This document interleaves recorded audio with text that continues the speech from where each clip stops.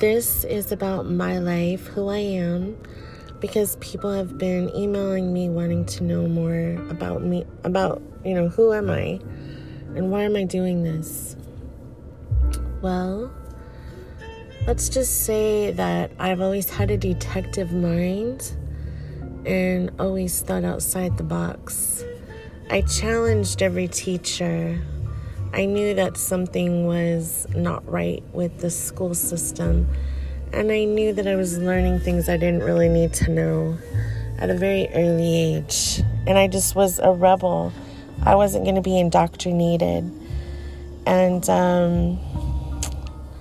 I always had my own thoughts on things, and I wasn't afraid to express myself. I grew up, I was shy as a little girl, but my mother always boosted my self-esteem, gave me a lot of confidence. My dad always made me laugh and kind of broke me out of my shyness. My parents were amazing. My father was full-blood Egyptian. My mother was Scottish, Irish, and Native American. Many of her relatives were chiefs of tribes: Blackfoot, Shoshone, Cherokee. My father had a lineage that he said was like Egyptian royalty. And because of the way that things are in Egypt, a lot of the cousins marry for the bloodline preservation. And unfortunately, his parents were first cousins, which caused some genetic issues for my father and my uncles, and I believe my auntie as well. But I think she had a different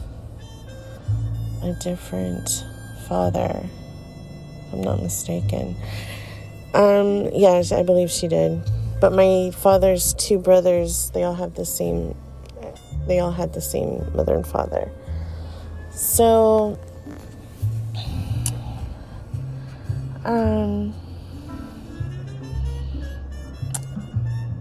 I took care of both of my parents before they passed. Was very close with both of them. Very, very adventurous and fun life we had. As a child, was born in California. Moved to Egypt for a couple of years to spend time with my grandparents there, which they did spoil us. My father's parents were wealthy, and my grandmother used to show me off to all of her friends every day, all day. She'd put me on her hip with my little hair and pigtails and take me to all of her friends' houses and cook for us every day.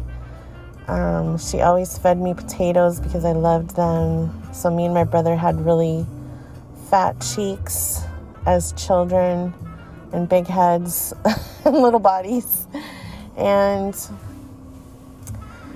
we were loved. We were definitely loved by our family for sure. Our parents and our grandparents, who are unfortunately all passed, but still spiritually present. I feel that we will all reunite again. And my mother always told me about Egypt and how her experiences were there. I was very young. I had just learned to speak, and my first language was Arabic. And I taught my cousin English. I had an Italian Egyptian cousin there named Caroline, and she taught me Italian. I taught her English. I taught my other cousin Dina, who is Dina Habib Powell McCormick, by the way. You can look her up. She's pretty influential and has done a lot of charitable work across the world with women in all different countries. She taught me Arabic and I taught her English, and she was always very poised as a little girl, and she used to cross her hands in her lap. And my mother, who was a third-generation intuitive, said at the time, I wouldn't be surprised if she became president of the United States, because she was just so sophisticated. And sure enough, she grew up and worked for many politicians and did a lot of work in the White House and, flew around on Air Force One. And we've lived different lifestyles. She's been a lot more sheltered than I have. And so I have a different perspective. And I haven't really had the conversation with her about the things that I'm aware of, that I've been aware of for quite a while. But knowing her and knowing how she views things, but not knowing all of her knowledge, she's a very wise woman. So, but there's some things that I think she might be unaware of. I just want to say that in her defense, because we are freedom fighters, and we know that a lot of the people in the top of politics and finance are behind a lot of these agendas. But I want to say that my cousin has a heart of gold, and the work that she has done has benefited mankind and in a big way, and continues to. So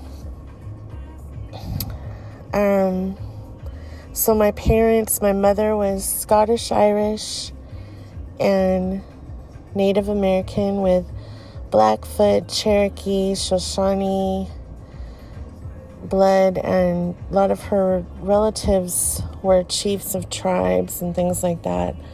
My father, full-blood Egyptian, big family all over the world, cousins everywhere. I've lived in Florida, now currently Washington State, which is a beautiful state, and Southern California, also briefly Northern California, which I was considering, but there was a lot of violence there that I witnessed that was kind of disturbing in where I was. So chose to keep going north. I like Oregon as well. And I'm considering exploring some other states. I'm considering Alaska and Montana and other places just to check out. I want to do a national road trip because I don't like to fly. I have family in Florida as well that I like to go spend time with, and I lived there for a time too. I like the winters there, but not the summers. I wanted to go to New York before all this crazy stuff happened because I am an artist, and I probably still will one day. It's just, we'll see. We'll see what happens. But, where was I? Okay, so I grew up, I lived in Egypt for a short time, spoke Arabic. My mother learned the language to communicate with me because she didn't understand a word I was saying, and she wanted to communicate with her baby girl. So she became very fluent and had the dialect down so well, and it used to, amaze my Egyptian family members that she could speak so well and understand. And I kind of forgot most of it, but I understood my dad when he would talk, because of course I'm used to his expressions. I took care of both of my parents before they passed, and my grandparents, except for the Egyptian side, because they passed before I was of age. But I'm very grateful that I was able to spend time with them as a little girl, and that our father took us to Egypt to be with them for that time, because me and my brother, because I remember being picked up and carried around and hand-fed and all of that by my grandmother and my grandfather. They're very loving people, and I'll cherish those memories forever. And my mother's side as well, my grandmother on her side was very, very elegant and funny and just an amazing woman. And my grandfather, Truman, I took care of him as well and really admired his strength and old-fashioned values. And he was a Navy commander, Navy pilot, and he used to sit and tell me about all his memories, watching all of his comrades, I guess you could say, go down, and he would be like the last man flying in the air. And a lot of trauma and things that he went through. And I was just, glad that he could share that with me, be comfortable enough to open up and tell me what he went through. And my mom was sad because she felt like the Navy took her dad away from her. And she didn't understand that as a child, why he had to be gone so much. She shared that with me. And my mom went through a lot, and we figured out she was kind of like poisoned by the water in Los Alamitos because she would drink it at the school and then she would black out, and she thought it was normal because it happened so frequently. Of course, she had cancer 3 times in her life later on, but she also had chemo, which I believe destroyed her immune system, and she didn't realize it until after the third, because it was 10 years apart each time. So she went through a lot medically. I witnessed that. I was there for her. My mom was a very strong and independent woman and overcame some of the most harsh treatments you can imagine. My father was super tough. He had 3 strokes, 3 heart attacks, and needed full care at the end. And I stayed with him around the clock 24/7 and took care of him, and very grateful that I was able to. That's part of the reason why I never had children, because I was with my dad for many years. He was also legally blind. He had a genetic eye condition because his parents were first cousins, which is very common in Egypt, because they try to preserve the lineage, the bloodline. And so, of course, it did cause some issues for him and his 2 brothers, who are still alive. One uncle is in Australia, Queensland, I believe. I've spoken to the one in Egypt recently, and I have family all across the world. I have a cousin in Denmark, my uncle's daughter, and she has a daughter. Her name is Caroline. She has a daughter named Natasha, and very proud of them. And my Italian auntie, Norina, and so my grandmother in Egypt was a Renaissance woman, and she was friends with some of the famous singers, and one of her best friends was Kulthum. I know I didn't say it correctly, but listen to some of her music. It's pretty good. Even though I don't understand, I listen to it and read the captions or the subtitles, I guess you could say. And what can I say about myself? Well, I've taken care of children for over 20 years as a nanny. I've worked with special needs, HIV positive, which I learned the children, because they were born from drug-addicted mothers who were often diagnosed with this. And it was a residential facility that I worked in. But I found out that they actually outgrow it many times. So their immune system would kick in, and I kind of felt it was the AZT that was harming them. And when I listened to Carrie Mullis, keep in mind I did this job when in my 20s. I was a lot younger. I'm now in my late 40s. And I think I was even a teenager when I started doing that. might have been 17, 18. And I suspected the drug was the problem. And I kind of felt like that was confirmed by the inventor of the PCR because I really studied him this last year, Carrie B. Mullis, and he commented on that in some of his interviews, that was the true issue, was the AZT. So anyway, just wanted to point that out. Because I was a witness to children having a reverse diagnosis, being diagnosed with HIV and then not having it as they got older. So I just wanted to put that in there. Also took care of deaf and blind children, all different types of special needs.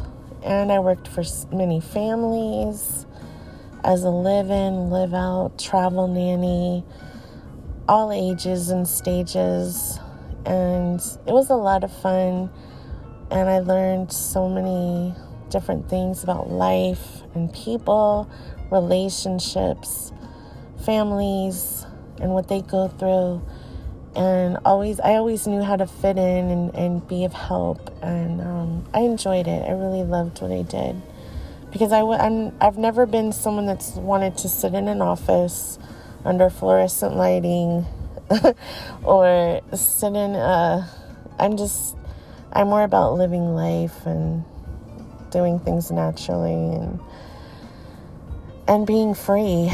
And so the work that I've always tried to do work that kind of gave me a lot of freedom, which I did as a nanny because I would have full charge and take the kids everywhere, do whatever I wanted, take them to the parks, the museums, the beaches, wherever we wanted to go, and just have a blast.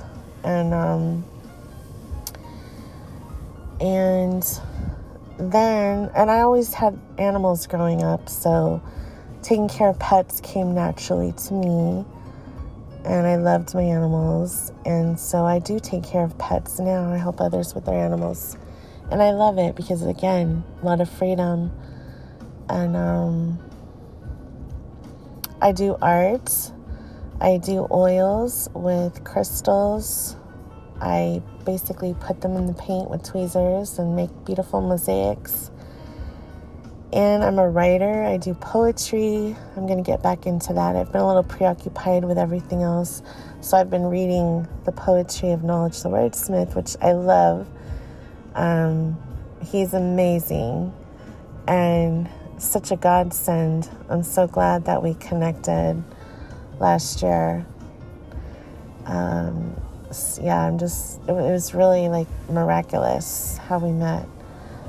And got, and started just doing this poetry, and we did memes together. We did so many things through this entire scamdemic that really kind of bonded us and brought us closer together. And it's nice to connect with someone on your wavelength, and a fellow poet, deep thinker, freedom fighter.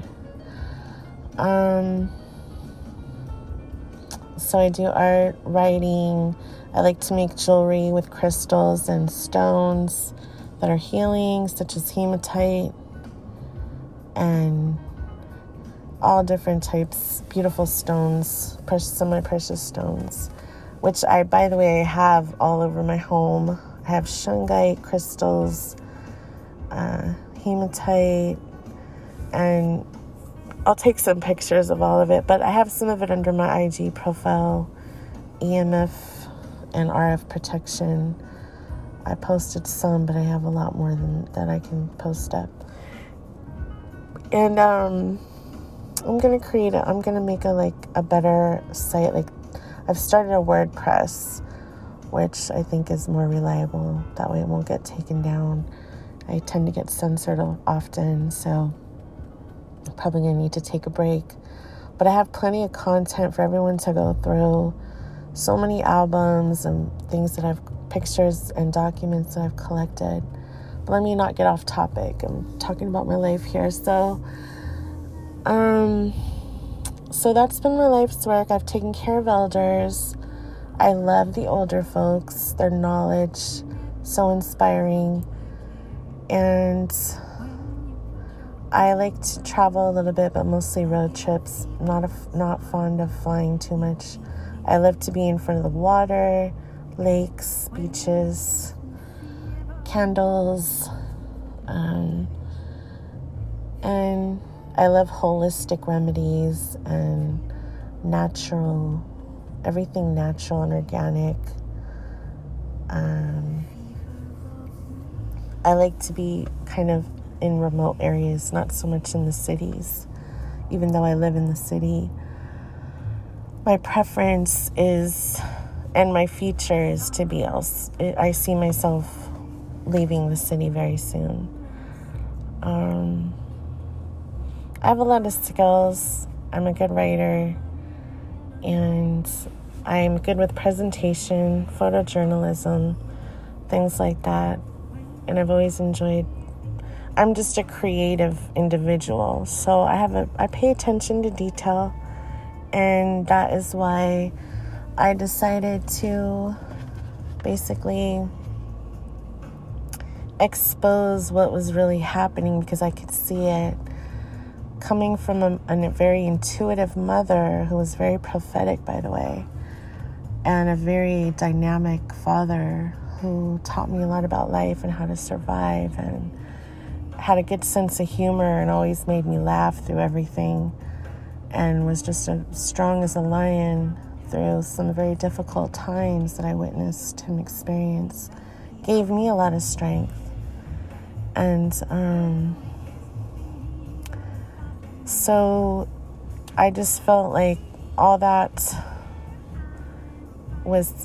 gave me a good foundation, and I feel that sometimes I see things that a lot of people miss, and sometimes I feel like I'm ahead of other people in terms of what's going on. And I stopped watching TV years ago because it was just so much indoctrination, so many lies that I could see through, that I couldn't deal with it.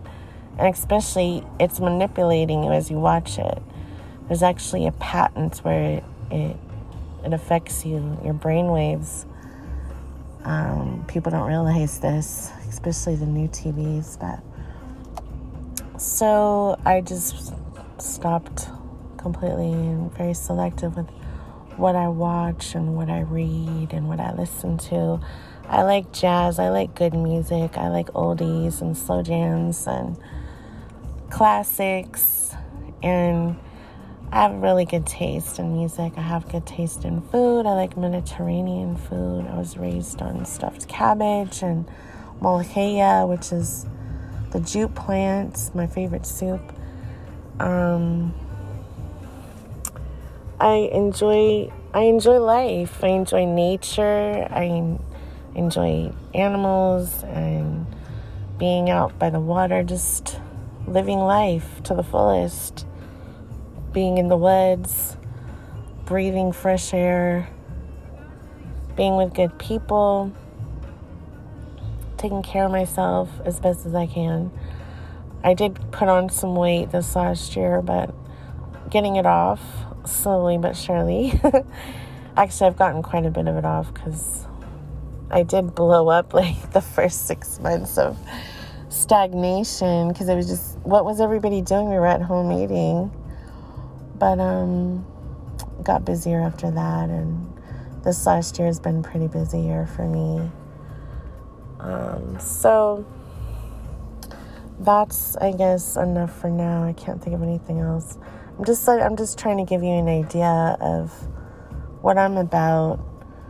And if you have any questions, you can always email me at wedonotconsentworldwide@protonmail.com. Have a great night, everyone. So my father grew up in Egypt, and he was a self-made man. And what he would do is he would figure out what was needed where, and he would make sure to bring that product and make money on it by volume. And there was a time when tuna was needed. I think it was in Alexandria, or was it Cairo? Anyway, my father figured out where to get it for a good price and sell it. And he made a lot of money doing that, just moving a product from one area to another. And so that kind of became his life's work. And he would buy and sell and did it very successfully. He would buy and sell various products. You name it, he bought and sold it, and did a lot of like auctions and different things like that in the United States. But when he was younger, at one point, he bought himself a really nice sports car in Egypt, and it was, kind of a head turner. So his dad said to him, my grandfather said, "What are you doing? Are you selling drugs?" And he said, "No, I'm selling tuna." And he didn't believe him, because he just thought, how did he get all this money? But my dad was just like a natural born hustler. He always knew how to make a buck, and he always had a lot of money. And he started in the United States when my parents settled in California. He was buying and selling like old black and white TVs, and then he just grew from there and started selling bronze statues taller than me, and all kinds of antiques and reproductions and beautiful hand-carved pieces and Indonesian wood and all kinds of just very ornate, decorative items, furniture, decor, gift items of every kind that you can imagine. So we went to the gift show in Los Angeles, and he traveled worldwide. He went to gift shows all across the country, and did some importing. And then he decided to just buy directly from the importers at their cost, because oftentimes they would buy the stuff, not be able to sell it. And he figured it was cheaper for him and less traveling to just buy from them at their cost, because they just wanted to unload it at that point. He was an excellent salesman. He knew how to move it. And thus came the auctions. And so I grew up in that type of environment. The auctions every week. I would help my dad assemble things, decorate the auctions, make them nice. And that's when I started to work with crystals, because he would buy these really beautiful candelabras, and I would say to my dad, "Hey, I think it would be prettier with crystals attached."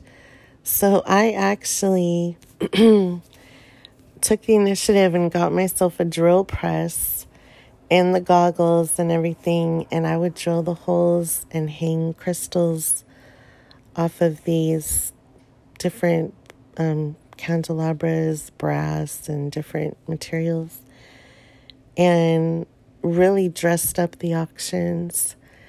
And my dad appreciated that, and so did the auction houses.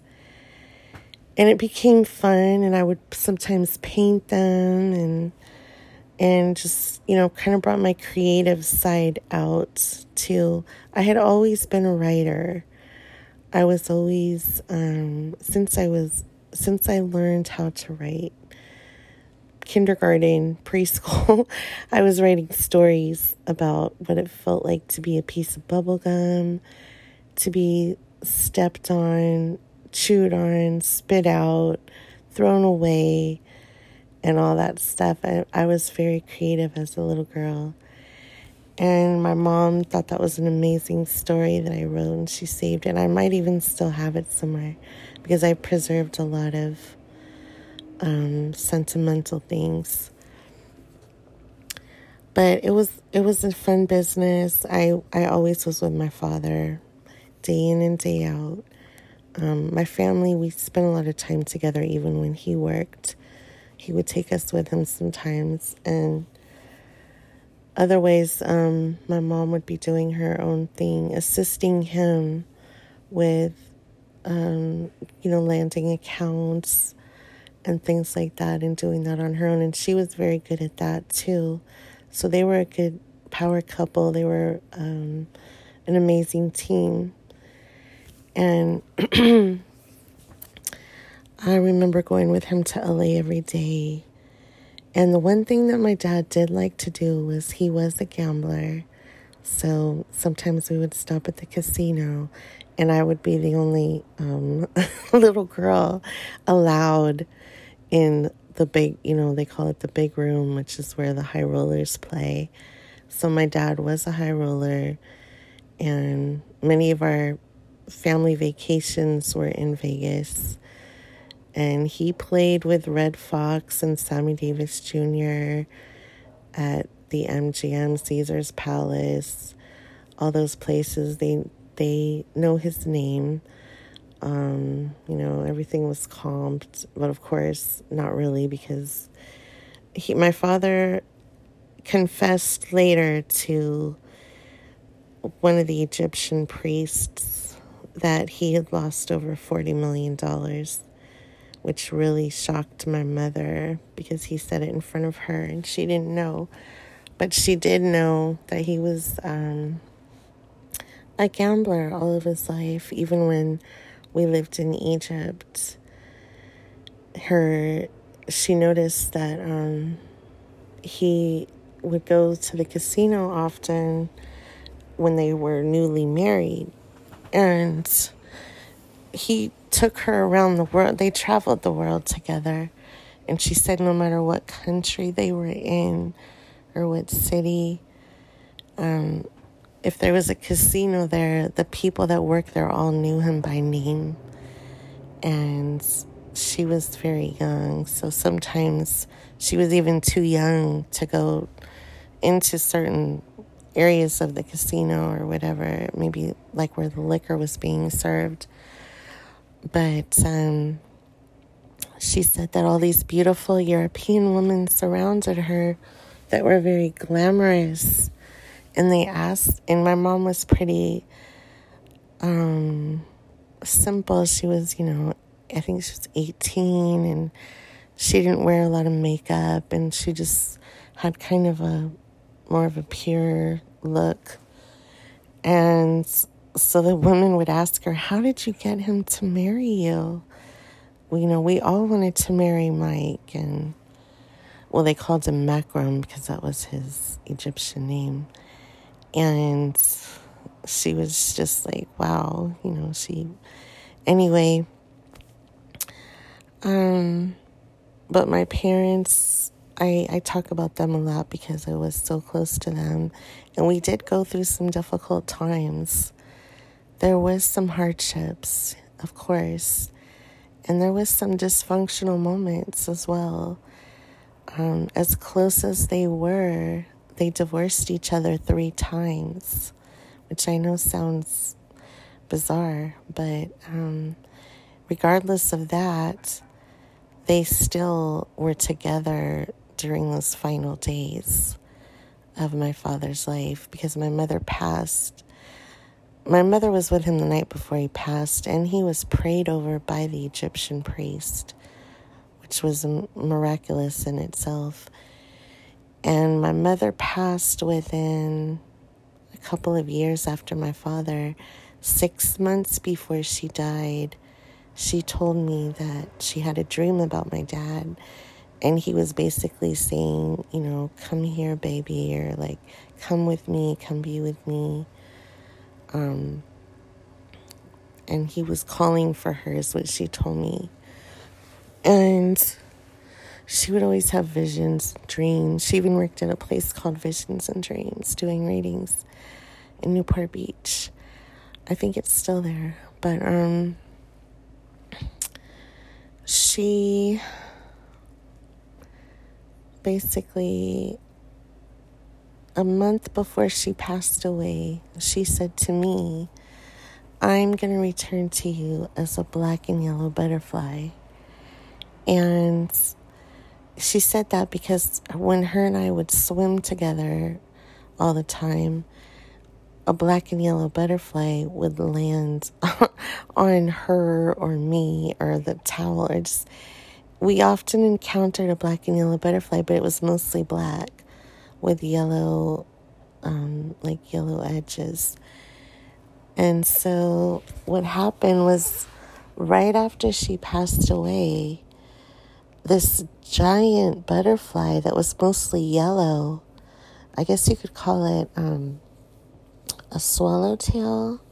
I looked it up, and I have pictures. I've taken pictures and videos because I felt nobody would believe it unless they saw it. But this giant butterfly would fly around the courtyard where she lived, right outside her balcony in Irvine, California. And it would follow me when I would walk my dog. And I would tell people about it while it was happening. One lady, she was really, she understood. She said, oh my goodness, there it is right there. And that happened so many times when I would talk about it and people would see it. And it just followed me for a good year daily. I had butterflies all the time around me, black and yellow. And not only where my mom lived, but also where I lived. Because I had a little Bichon and I walked her, and she was like my daughter. I had her 15 years. And anyway, so much so that actually, even when I came to Washington, because that was when I was in California, the same exact thing happened to me in Washington. And I noticed an abundance of these black and yellow butterflies here. And I thought, wow, there's so many of them here. And there was one year in particular when I was in transition quite a bit. And I was just kind of bouncing around a little bit that year. And no matter where I went, the day that I was moving, each time when I was ready to move again, the black and yellow butterfly would appear. And it would either cross, I would be sitting on in someone's yard, and it would cross right past me. It would just fly right past me. Or even if I was driving, sometimes it would go right over my windshield. And it could be at a time when I was just concerned about things, or if I had any worries, or if I was uncertain about a decision here, there, it would just make itself seen. And it would just put my mind at ease. And I was just amazed. So I just wanted to share that because that happens to me so frequently, and it still does to this day, but not as often as it did the first couple years, especially the first year. My father has come to me in dreams, and my mother too.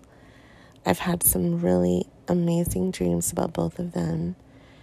And my mother used to say that my dad was in the wind, and she could feel his, presence in the wind. There would be times when we would be standing somewhere, and it would be still everywhere else except right where we were. It would just be like a gust of wind. And she said, that's your father. And there would be times here, it happened to me here in Washington when I was up like in the forest, basically, and kind of woodsy area. And I was in someone's yard that was just, it had a thick forest around it. And I noticed it was really still everywhere except where I was. It just got really windy all of a sudden. And I felt like, oh my goodness, is this like the spirit of my dad? But I felt it. It was interesting. It's definitely interesting. And Washington is a very majestic state. So much beauty here. And I've photographed and videoed quite a bit of it, which I'll share. I'm going to add a lot of links to this podcast of the butterfly, of the scenery where I am, and just anything that's related to my life so that people have a better understanding of me. But yeah, I grew up in that business. So it got me interested in art, more interested. And my mother knew that I would do art. She was a very prophetic woman, and she walked into my apartment once and she said, this was a new place that I had moved into. Before and this is actually where I started doing art. This was back in what year was it? 2010, I believe. And she said, this will become your art studio. And I just looked at her because I thought, art studio, all I really do is write. I really love to write poetry and things. But she knew it, and that's exactly what happened. It became my studio, and it became where I started painting butterflies in honor of her memory, because she died in 2011. And I kept wanting a butterfly painting because of our, memories with the butterflies. And I couldn't find one pretty enough that I felt that that just spoke to me. So I decided to create my own. And I went out and bought some paint and some canvases, and I bought oils because I like the oils, and then I thought, okay, something is missing. I made it really colorful, but I thought, wait a minute, I know what to do. And then I remembered the work I did with my dad, and so I went and got these crystals, Swarovski crystals, because we have so many contacts and wholesale contacts, basically. And I went to this shop where my father knew the owner for over 20 years. We've been going there. He's still there, by the way, in Los Angeles. And but all these different colored crystals. And then I got some tweezers, and I just started laying them over the oil and just pushing them down, and then they would dry in the paint. So I didn't use any glue or anything like that. Strictly oil paint and crystals, and that's it. And just some tools to press down and things. And the butterflies turned out so beautiful that way. And I felt that it really signified the memory of my mother, who was just an incredible woman. And I'll read the poem that I wrote for her and read at her memorial. So she always took me to live music venues. She loved jazz, which is why I play it often when I do my podcasts. And I also support local jazz artists, and my mother always knew where they were performing, and we would always be there, and I kind of grew up with that too. So all of the musicians, the local musicians that my mother had supported and always attended their shows, came and actually performed at her, we call it a life celebration. She didn't want a funeral. She wanted everyone to be happy and joyful. And so the family came and everybody danced, and it was beautiful music and good food. And we made it a happy and upbeat occasion just to honor her wishes, just as she wanted. And that was really nice. I'm so grateful for all of them. And actually, I do have it on video, which I'm going to... I have it on a DVD, so I'm going to figure out how to transfer part of it over.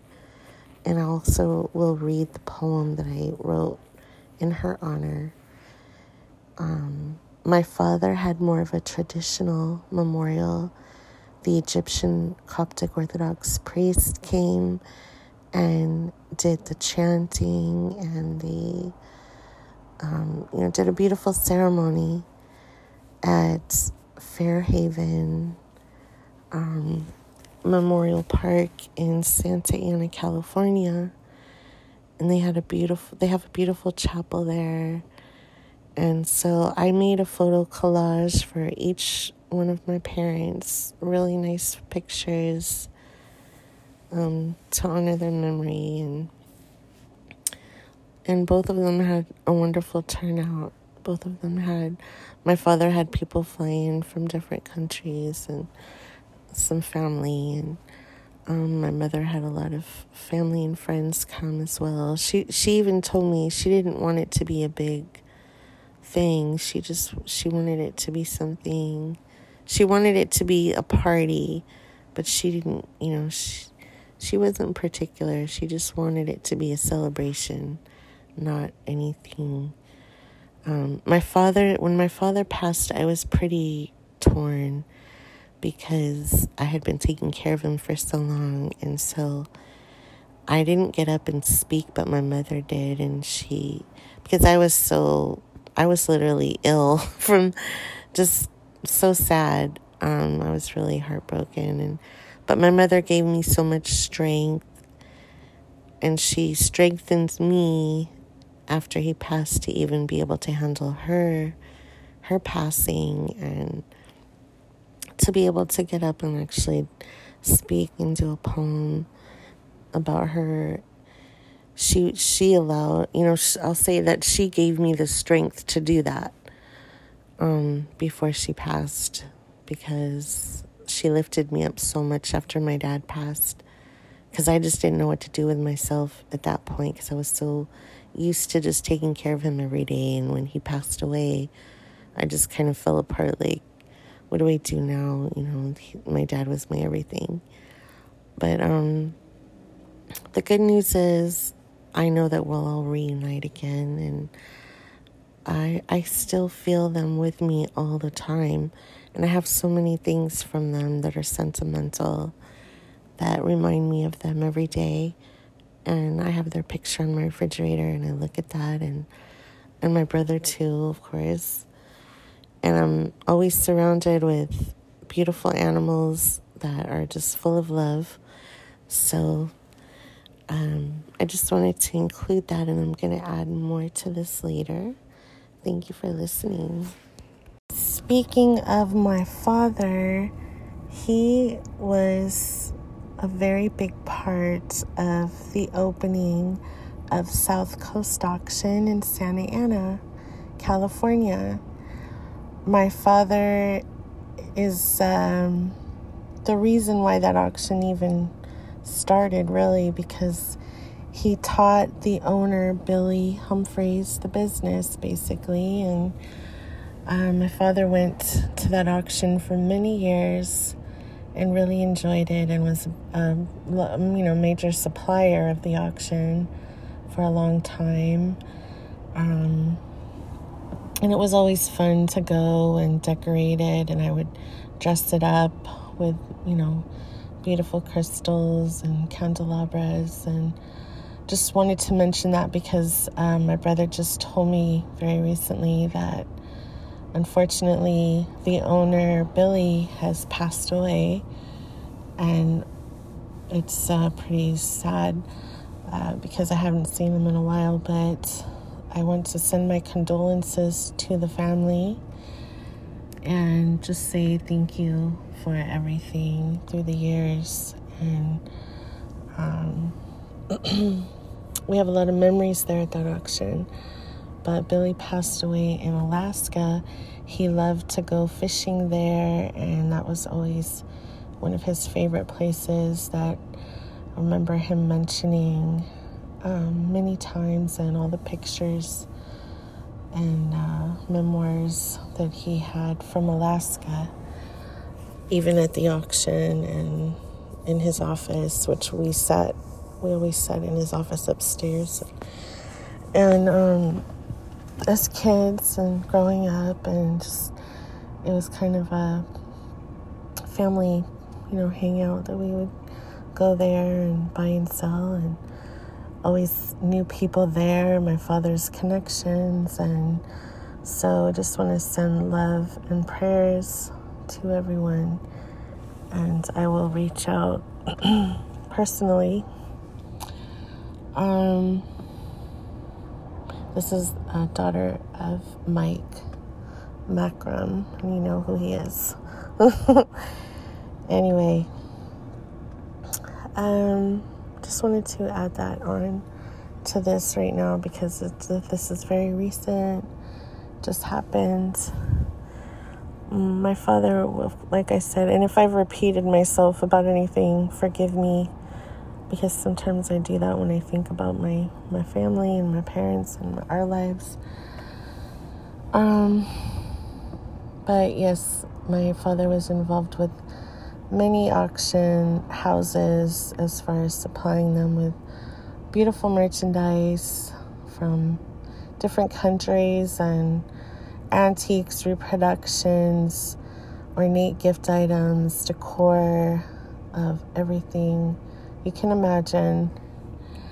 And it was a really interesting business, and he had a good eye. He knew what to get, and he knew how he was good at negotiation.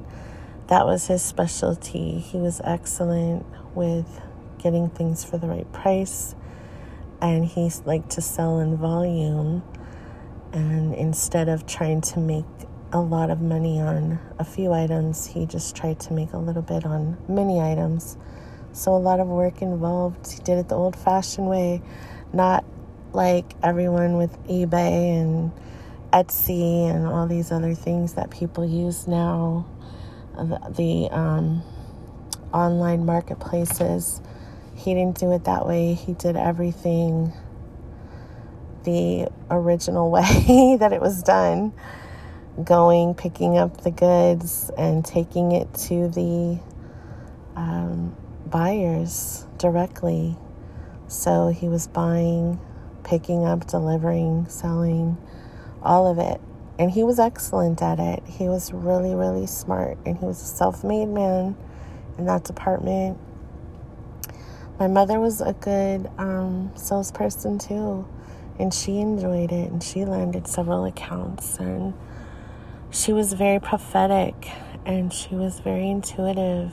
And she had a gift that she didn't really try to make money off of her gift per se, but she did do readings toward the end of her life, the last few years, I'd say, and she enjoyed that, just because she was even surprised that she could get paid for it, because that was never really her forte, you could say.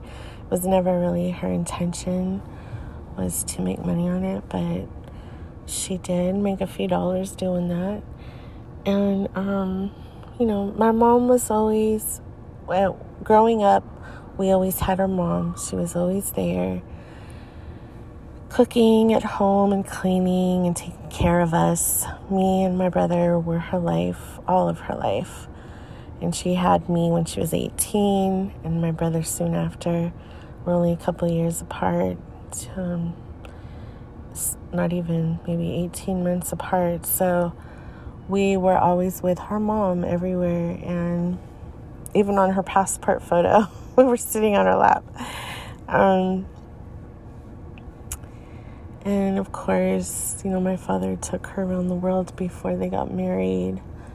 And that's why she told me about all their trips and all the places they went and all the fun times that they had and the family members he had everywhere.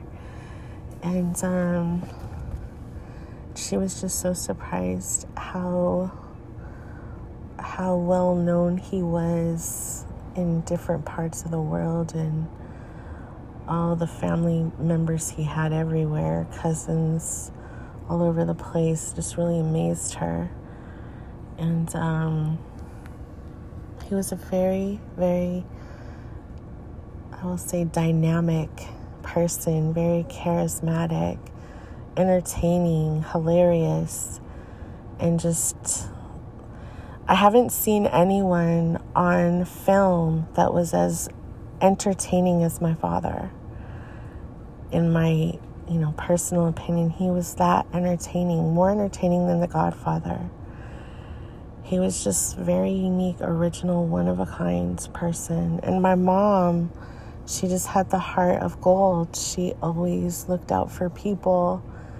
Her life's work that she said was the most important was her volunteer work. She did 24-hour phone counseling, suicide crisis line, talking to people all across the world, going through all different types of situations, praying with them on the phone. It was volunteer work, which she was doing at the Crystal Cathedral. They had the Tower of Power next to the church, and they had a chapel at the very top.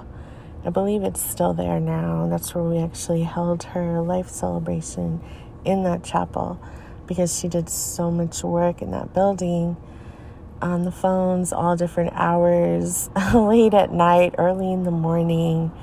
She would be there answering the phone, people calling in from Europe and everywhere, anywhere in the world that, knew the number. I think it was 714 New Hope at the time.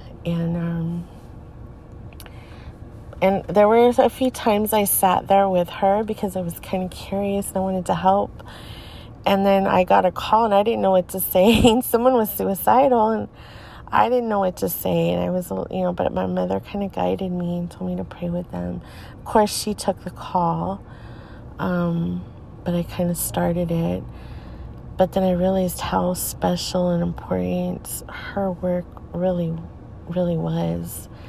And also inspired me to do more volunteerism myself, which I have done I've done prison ministry, I've done homeless, helping the homeless, and just people that, in general, just helping people that are going through tough situations and disadvantaged. And I've worked with children with special needs. That was a big part of my work. Taking care of HIV babies and deaf and blind children, teaching them how to communicate. And it was so rewarding, and I understood the rewards. And when I think about it, that was my best work too. And I want to do more of that. Because really, it's not about the money. It's about giving up, to others, and giving not only what you can financially, but also giving of yourself. And in what is it, when you receive when you give, you receive the most when you give. It's so true. So I just wanted to add that on and say rest in power to Mr. Billy Humphreys, and send all my love and prayers to the family. So I know I left off speaking about Billy Humphreys, and my father did have a lot of wonderful business associates that really admired him, that he loved, and that loved our family, and grateful for them and for the life that we lived. And my father was a very strong, spiritual, caring, and amazing man, I will say. And my mother was just an angel on earth. And I'm so grateful that I'm their offspring. I'm so grateful that for all the experiences that I had growing up, all the lessons that I learned. And basically, they taught me to be humble, to be grateful for everything, to thank God for all of my blessings, pray, be strong, be kind, be giving. Money doesn't matter. People matter more than money.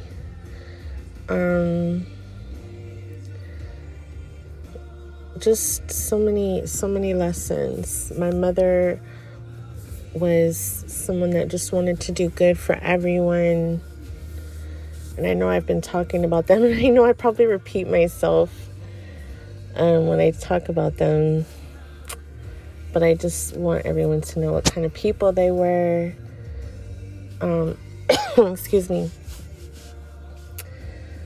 My father was very dynamic, and it was always so much fun to be with him every day and go to work with him and just see him in action. And I would be laughing all day long with him. It was always hilarious.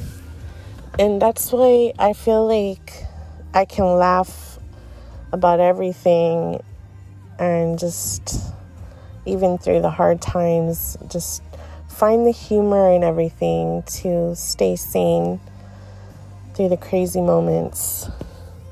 My mother was, she was very gifted in many ways, super prophetic. She was highly intuitive. She was very caring, and so caring that I felt like she kind of people hurt her feelings a lot. She was really sensitive, and I'm like that as well. I'm very sensitive too. And so was my father. He was a gentle giant because later in life, his sensitive side really came through, even though I'd always seen it, but even more so later in his life. And I just wanted to be with him every minute when he was going through his medical situations. And I regretted any moment I wasn't with him, literally, like, every second. So,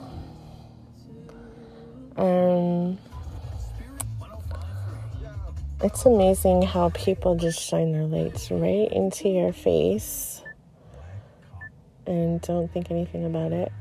But it kind of throws me off sometimes when I'm doing this. But, what was I going to say? Okay, I was talking about my father. Anyway, I really miss my parents. We were closer than close.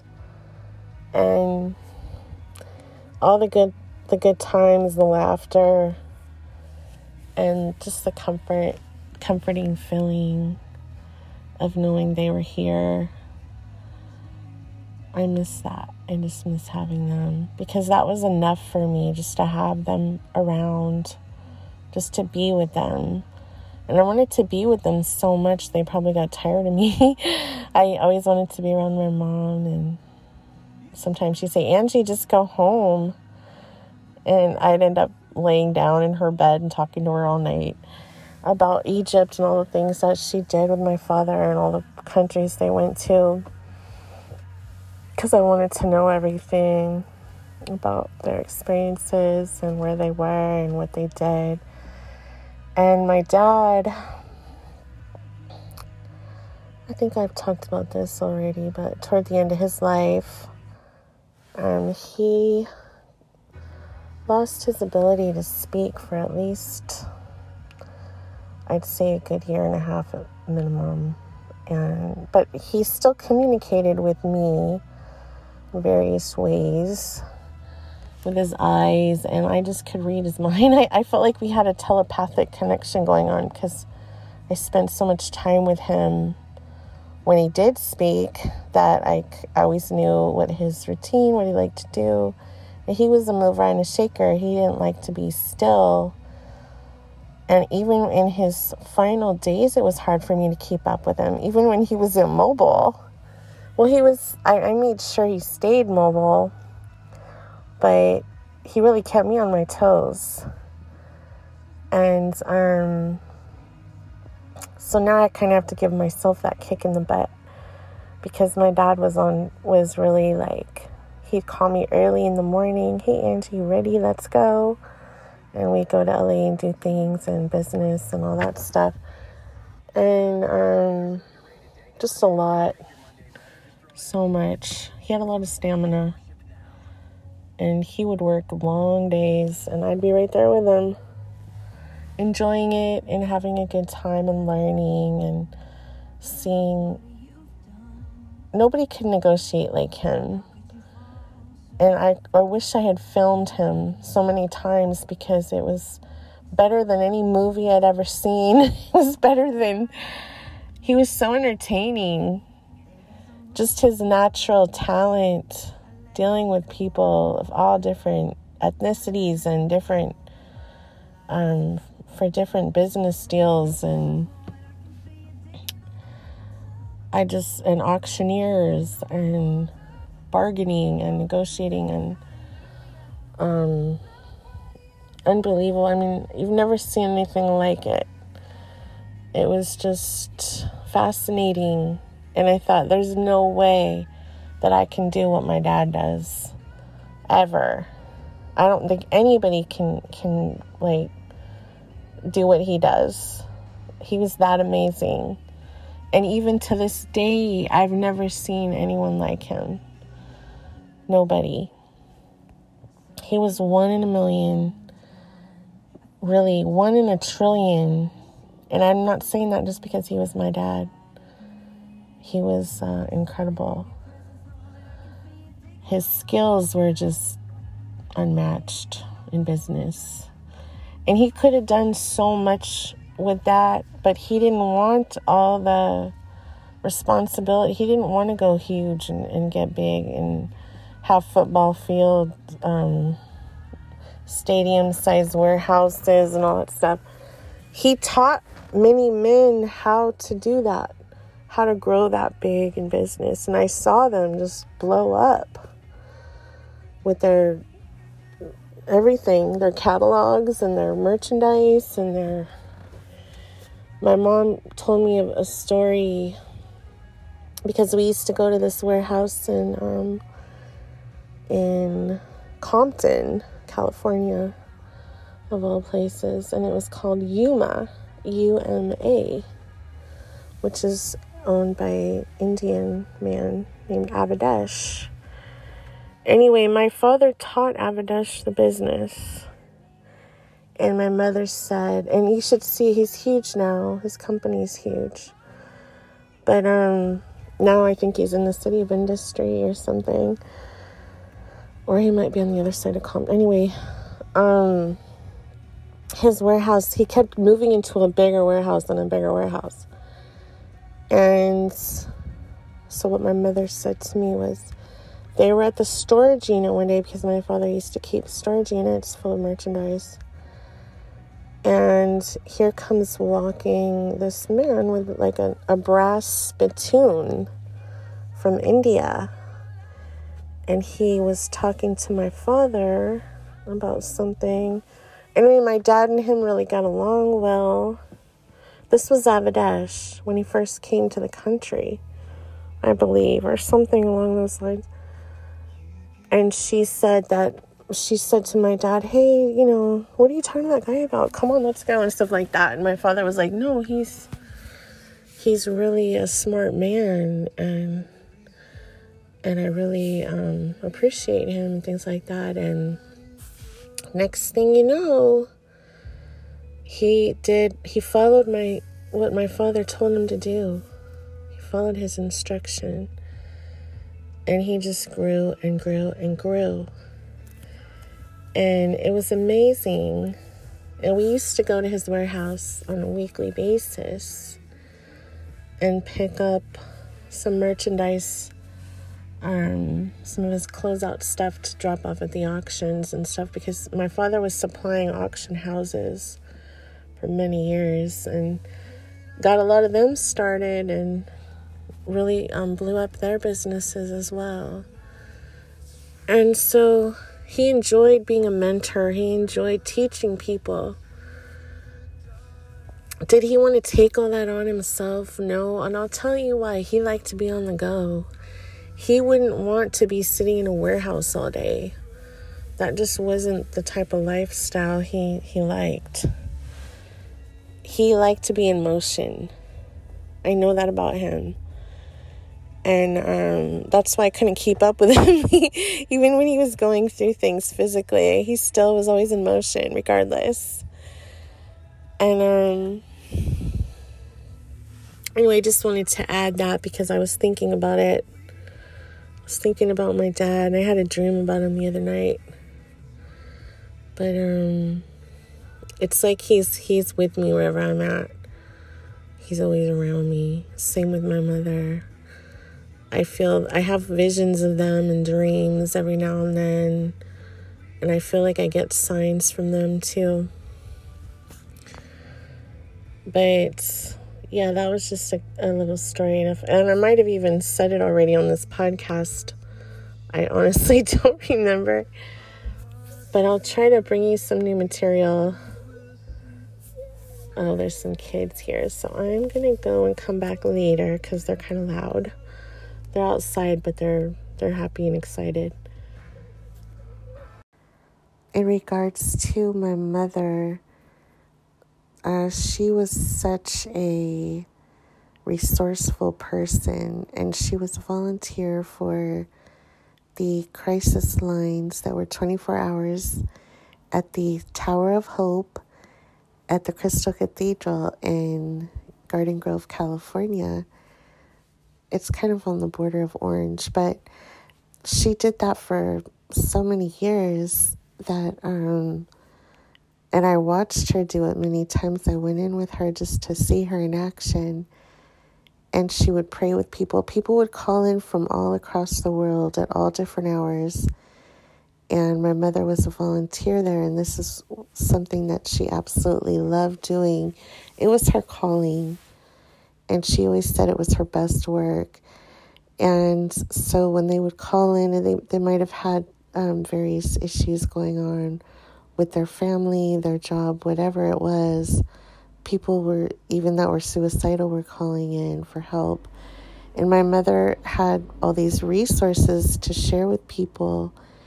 And she would pray with them on the phone. And she would just turn everything around for them. They were so lucky to get her on the phone because she was just so good at what she did to help them. And so witnessing that for so many years helped me to become more resourceful and help others as well. Even people that weren't soliciting my help, I would assess them and see what they needed and try to make sure that it was, that they were aware of it.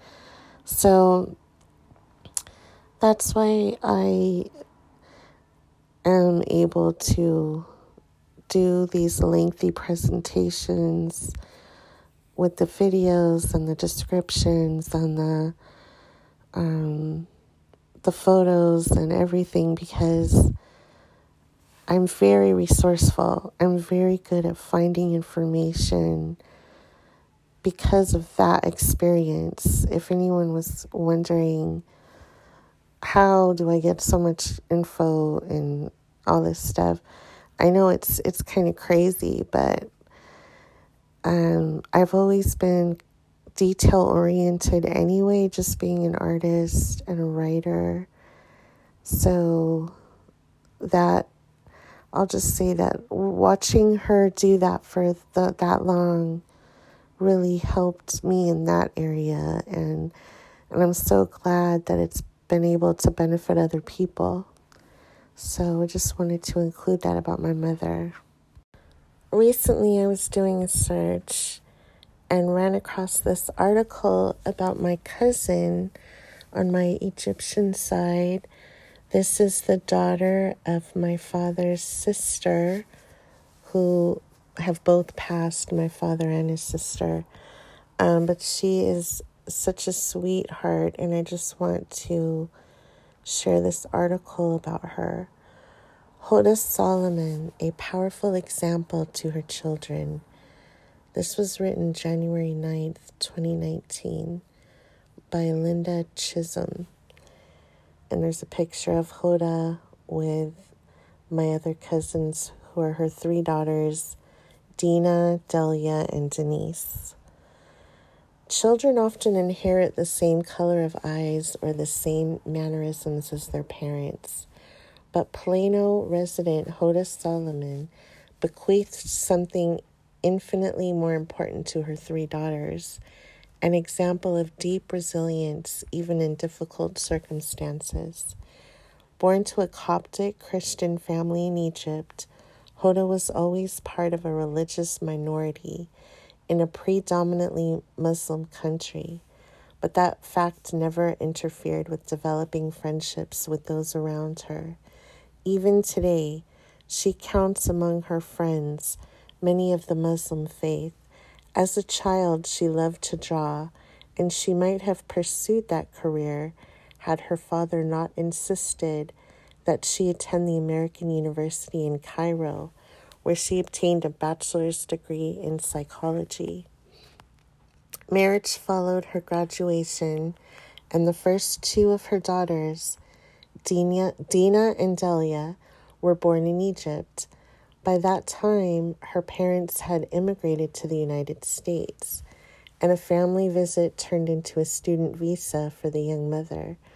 Although caring for two children under the age of 4, Hoda worked full-time as a director of a daycare facility and pursued her graduate degree in developmental psychology at night at the University of Texas at Dallas. By the time she had completed her master's degree, her third daughter, Denise, had turned 2 years old. Sadly, her marriage crumbled over the next few years, but Hoda was determined to set a strong example of independence for her girls. She returned to school to secure licenses as a social worker, chemical dependency counselor, and professional counselor. She then used those valuable skills to build her career and bless the lives of others. From 1986 to 2001, Hoda worked for medical facilities like Methodist and Presbyterian hospitals in Dallas, and with agencies like the Family Place for Abused Women and Children and the Greater Dallas Council on Alcohol and Drug Abuse. In each environment, Hoda used her empathetic heart to minister to those suffering from addiction, violence, and mental health issues. Her native Arabic proved to be a valuable asset in communicating with immigrants from the Middle East. She remains to this day an active licensed counselor. A change in careers occurred in 2001 when Hoda accepted a contract position with the Department of Justice, a position she would hold for the next 15 years. Fiercely patriotic, she proudly worked for the country she had adopted through citizenship. But of all the accomplishments in her life, Hoda takes the most pride in her 3 daughters and of their notable careers. Her oldest daughter, Dina, left Texas after graduating, from University of Austin for an internship with then Senator Kay Bailey Hutchinson. Her innate executive abilities quickly caught the attention of politicians, and Dina Powell subsequently served in several high-ranking positions within the George W. Bush administration while raising her own two daughters. More recently, she occupied the office of Deputy National Security Advisor in the Trump administration. After serving in that post for 1 year, Dina returned to financial giant Goldman Sachs in New York City. During her previous tenure with that company, one of her most important duties was directing the Goldman Sachs philanthropic programs of 10,000 women and 10,000 small businesses. Both provide capital, expertise, and mentorship to entrepreneurs across the world. Hoda has herself been contacted by one grateful jewelry maker in Egypt whose life was changed by the program. Her second daughter, Delia, followed her mother's interest in art, earning a bachelor's degree in English and art history at the University of Texas at Austin and her PhD in art history at Boston University. Her resume lists positions such as development associate at the Walker Art Center and senior lecturer at the Rhode Island School of Design, where she received the John R. Fraser Award for Excellence in Teaching in 2014. In 2018, she accepted the position as head of academic engagement at the Museum of Fine Arts, Boston. Significantly, she has accomplished all of this while mothering two young children. Hoda's youngest daughter, Denise McPeters, is a top-notch realtor in the Dallas area. Following her graduation from UTD, she spent several years working in the exciting world of interior space planning and custom design. In 2012, she joined the real estate giant Keller Williams, where she earned the Rookie of the Year award and the 5-star Professional Rising Star award. She consistently ranks in the top 20% of her market center, serving buyers, sellers, and investors throughout the metropolitan area. Like her sisters, she has managed to balance a demanding career with the stress of motherhood. Fortunately, Denise had the advantage of having her mom close by. Shortly after Hoda retired in 2017, she became the caregiver for her youngest grandson for the first 18 months of his life. Having now relinquished the care of her grandson to preschool, Hoda looks forward to the next phase of her life. With her knowledge and experience in counseling, she could volunteer in any number of service organizations. As a cancer survivor, she's already involved in the cancer support community at Presbyterian Hospital in Plano, where she has met many survivors and received support through her own recovery. Because her life has not always been easy, Hoda can easily empathize with those whose lives have been marred by tragedy, but her battles have only served to increase her faith that God provides in exact measure what she needs at precisely the right time. There is always a way to turn something negative into good, Hoda says, and that allows me to forgive others, focus on the future, and have joy in my life.